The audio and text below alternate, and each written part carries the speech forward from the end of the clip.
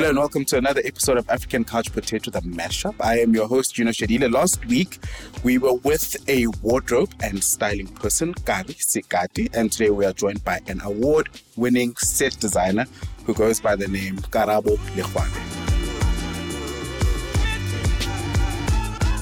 Karabo, how are you? I'm good, Gino. How are you? I'm very good. Getting straight into set designing. What is the difference between a set designer and a production designer?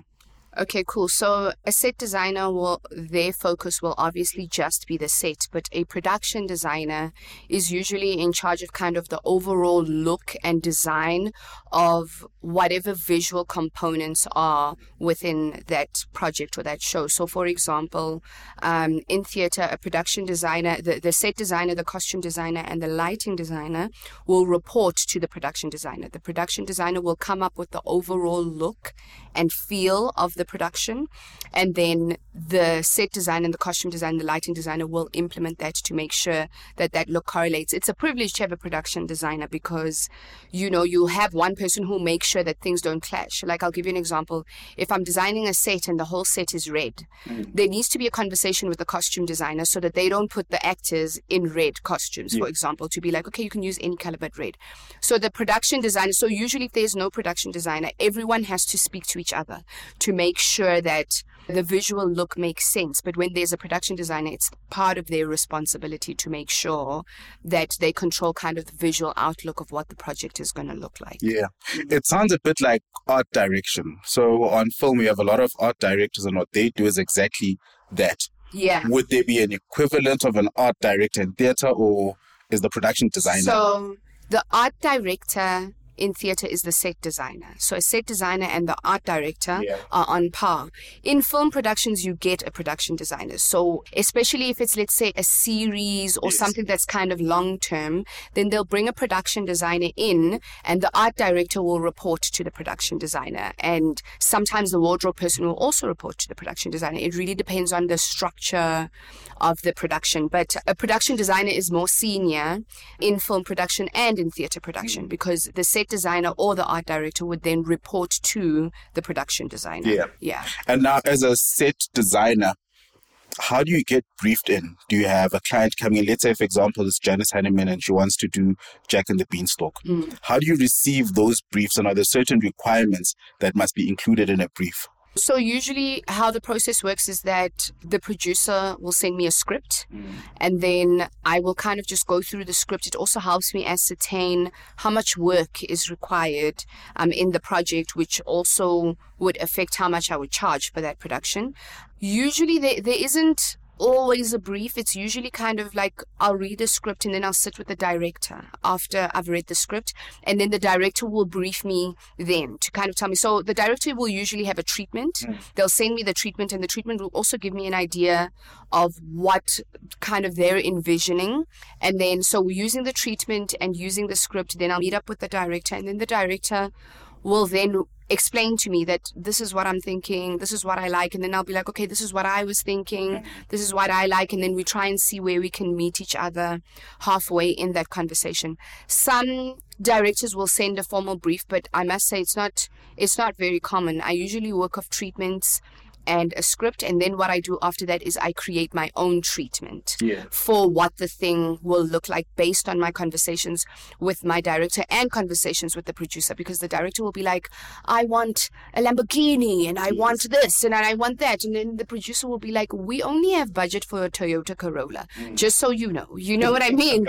So then it'll be my job to kind of see how I can get there like halfway, you know what I mean? That, okay, we can't afford a Lamborghini, but we can try and get this, you know what I mean? And we can try and get a car like this, or maybe let's not shoot the car like all of it since we can't get a fancy car, and let's just shoot kind of close-ups, you know? So it would be my job to then meet the producer and the director halfway. Yeah.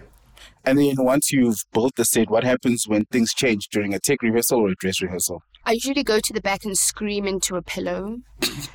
And then I'll go back onto set and change whatever needs to be changed.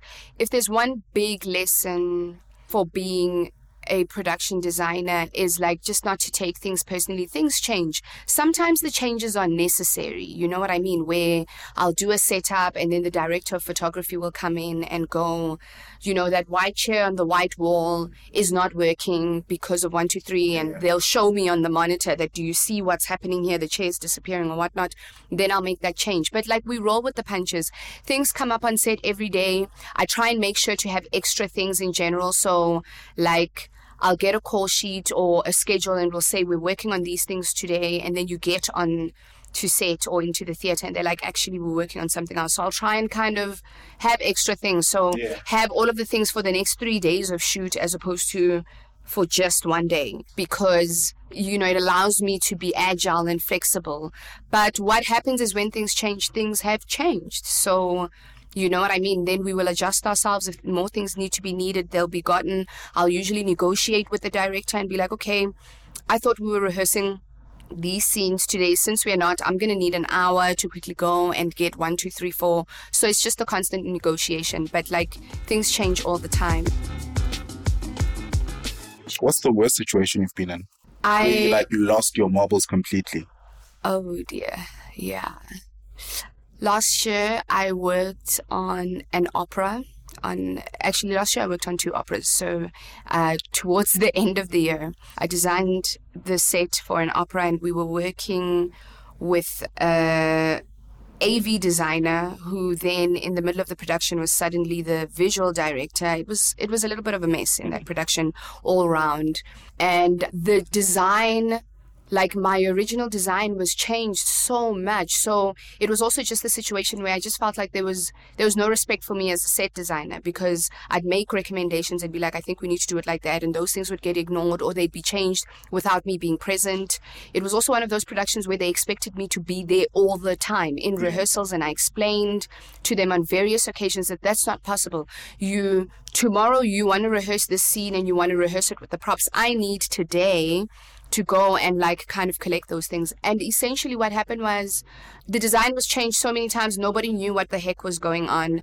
And it came to the day when we had to move into the theater, and this set was like a huge runway. It was like a runway that extended into the auditorium, and it hadn't been decided like what color that runway was going to be. And there I was like sitting in the theater, I'm moving in. I think I had a crew of like 8 or 10 people. Yeah. Half the time they were sitting around because, do you know what I mean? When they were like, what color should we do this? And I was like, I don't know.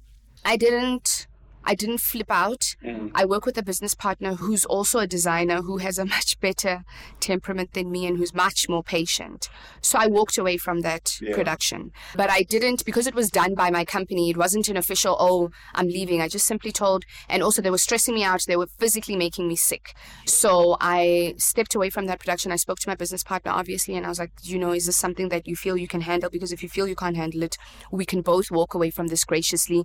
And I felt we had grounds to, you know what I mean? Nobody could come back to us and say we are, because I'm also a stickler for emails. I keep things in writing all the time. So I felt like I had my evidence as to what was frustrating me. Yes. I simply walked away and I didn't really come back to that production. I supported my business partner. If she was like, she desperately needs this and that, I'd get it. But I walked away because I'm like doing self-work, and I really, really try and walk away from situations that make me lose my temper, because that stays on you. And also we work in a very small industry. The last thing anyone wants is that kind of reputation where someone's looking for a set designer and they go, yo, Karabo is a hothead.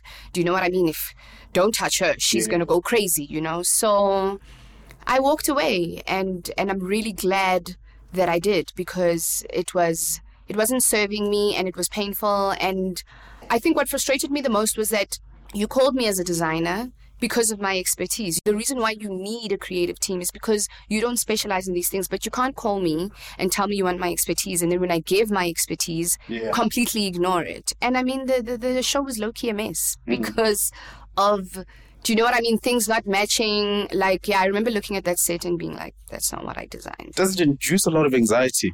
It does. And how do you cope with that? My therapist taught me a technique of taking a breath before saying anything. So when I can feel that I'm upset or whatnot, I'll usually walk away, like even if it's just for 10 minutes or whatnot, to kind of gain composure and to like sort myself out. But yeah, like sometimes I just will speak through someone. So if I feel like I'm not going to be able, and I'm one of those people where if I'm really, really, really angry, I end up crying.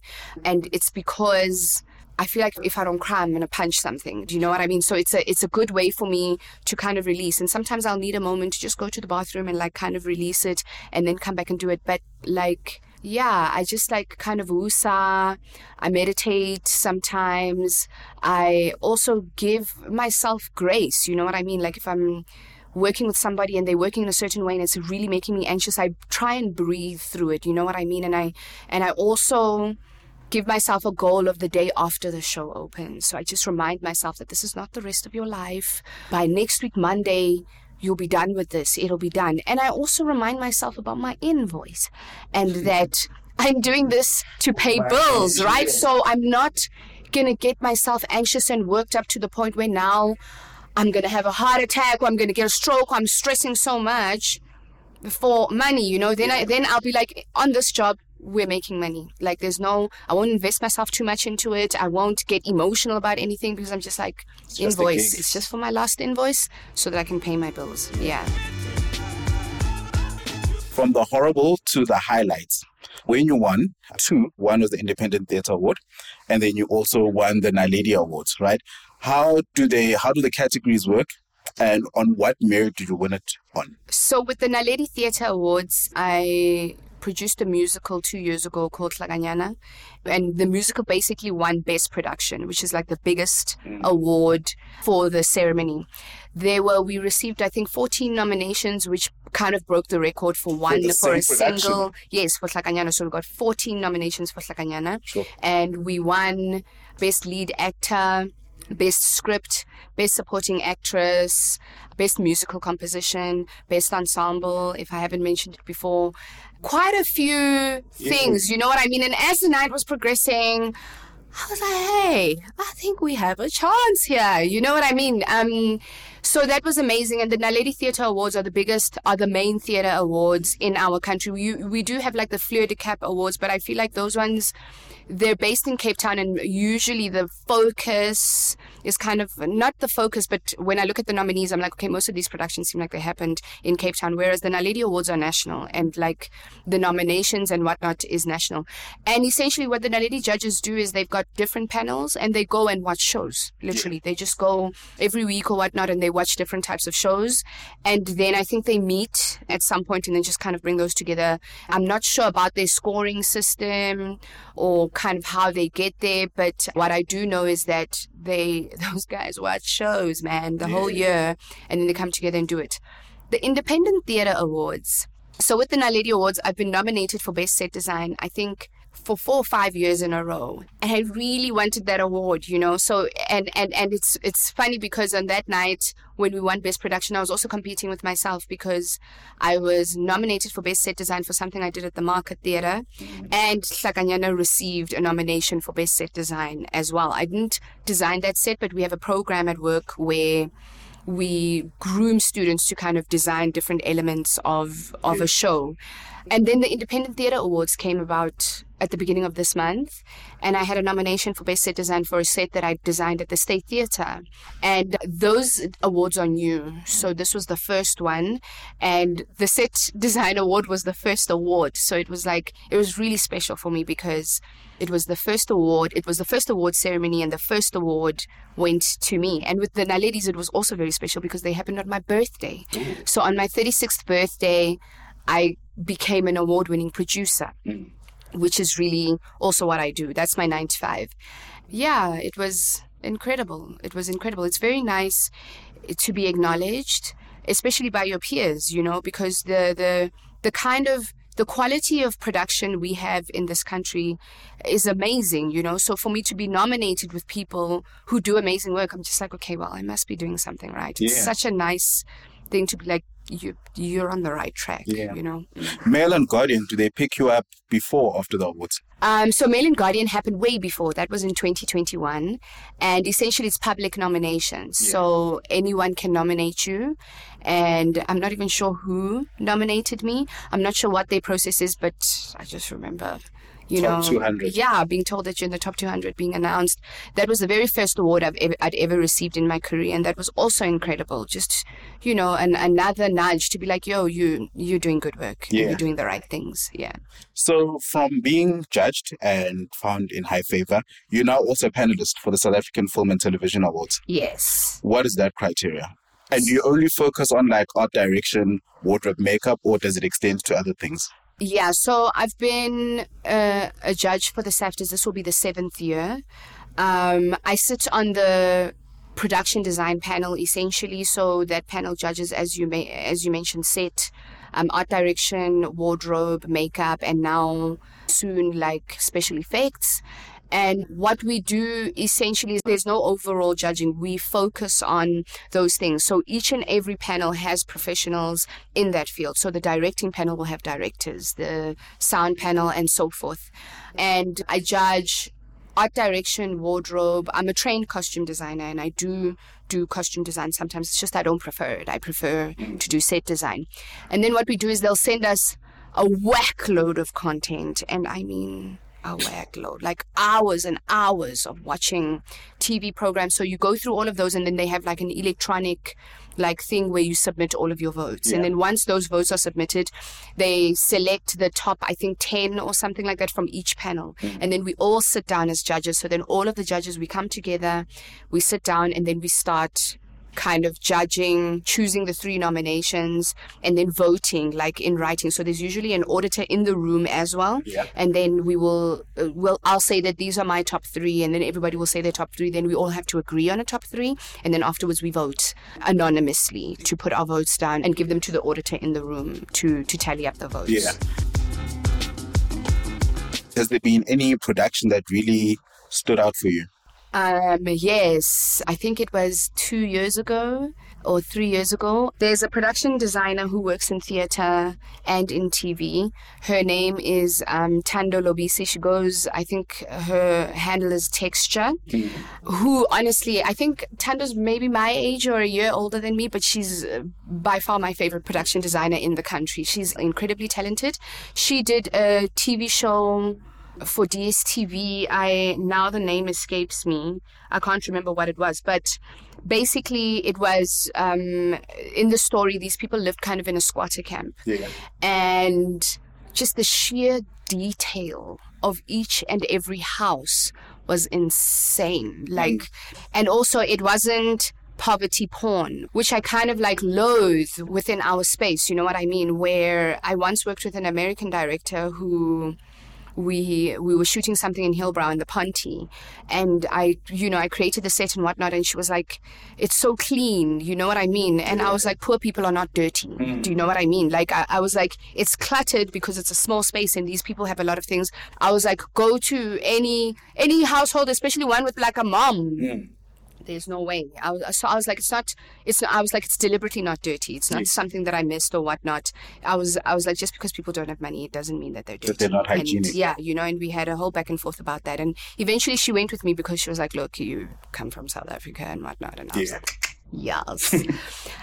But Tando, I can't remember the show. It was a series. It was a series. Not Deep City. Deep City. That's it. Oh, so you saw the. And I'm a fan. Oh, like her work on Deep City was insane. Like I was like, she designed that thing almost like a theater production. Like it was so like artistic and creative, and I just love her work. Shout out to her. Going back to your younger days, National School of Arts. People go to NSA to become famous. Did you also want to become famous? I did. I went to NSA. At first I used to play the violin, so I was doing music and drama. And then I focused on drama. And then I wanted to be famous. I wanted to be an actor. And I think I was a pretty good performer. And then I went to Wits. Mm-hmm. And then I realized how many people want to be an actor. Do you know what I mean? And then I realized this is going to be very, very, very competitive, you know? And I also got bored because what we were doing in NSA in grade 10, I was doing at Wits in first year. So there was also just, it wasn't stimulating. There was just this repetition. And then, like, in my first year, I realized that I don't actually want to be an actor. And also, actors, guys, like, there's a certain element of craziness in that. You know what I mean? Because, like, we're taught how to get into character so much, but nobody ever teaches people how to get out of character. So even in NSA, I feel like I was a child who was 100 people from every single character that I had played. You pick up an accent, and then there are certain things that you can't kind of lose. You know what I mean? Then all of a sudden I'm saying and. Do you know what I mean? Like until, so yeah, I just... Do you get scary, in relationships? Do you have like a bipolar side that comes out from having taken on too many characters? Not anymore. Not anymore. I think I'm a Gemini, so I think You already have a split. I've already got. Do you know what I mean? But the older I get, the more aware I am of it. And what you're saying, that used to happen in earlier relationships where I would play an angry character and then I'd be angry. Do you know what I mean? For like 2 weeks, or to get into character, or my character's so angry, it's so hard to like clear it out. And then I'd get home and I'd be, do you know what I mean? So, yeah, it is hard. It's very hard to shake off every single character that you play, because you have to really become the character. And how else do you become something by not immersing yourself into it? And then nobody teaches us how to get out. Just for kicks, did you walk around your partner in character mode knowing that they don't understand what's happening, just to see their reaction? Yeah, I did when I was young and unwell. It would confuse. There was a guy I was dating when I was in high school, and, you know, he caught on, and then I'd be a certain way and he'd be like, oh, who am I talking to today? You know what I mean? Yeah. But I think as you grow as an actor, you learn for yourself how to do it. You know, actors will tell you that I'll go to the gym, you know what I mean, to kind of work that character off, or I'll go to the park, or I will, you know, everybody has their different techniques on how they cope and get out of character. Yeah. And what would you say your contribution is to the arts? Like if Desmond Dube from Clientele called you and said you've got a life-threatening disease, what is your legacy? I've mentored quite a lot of young Black designers through the Market Theatre.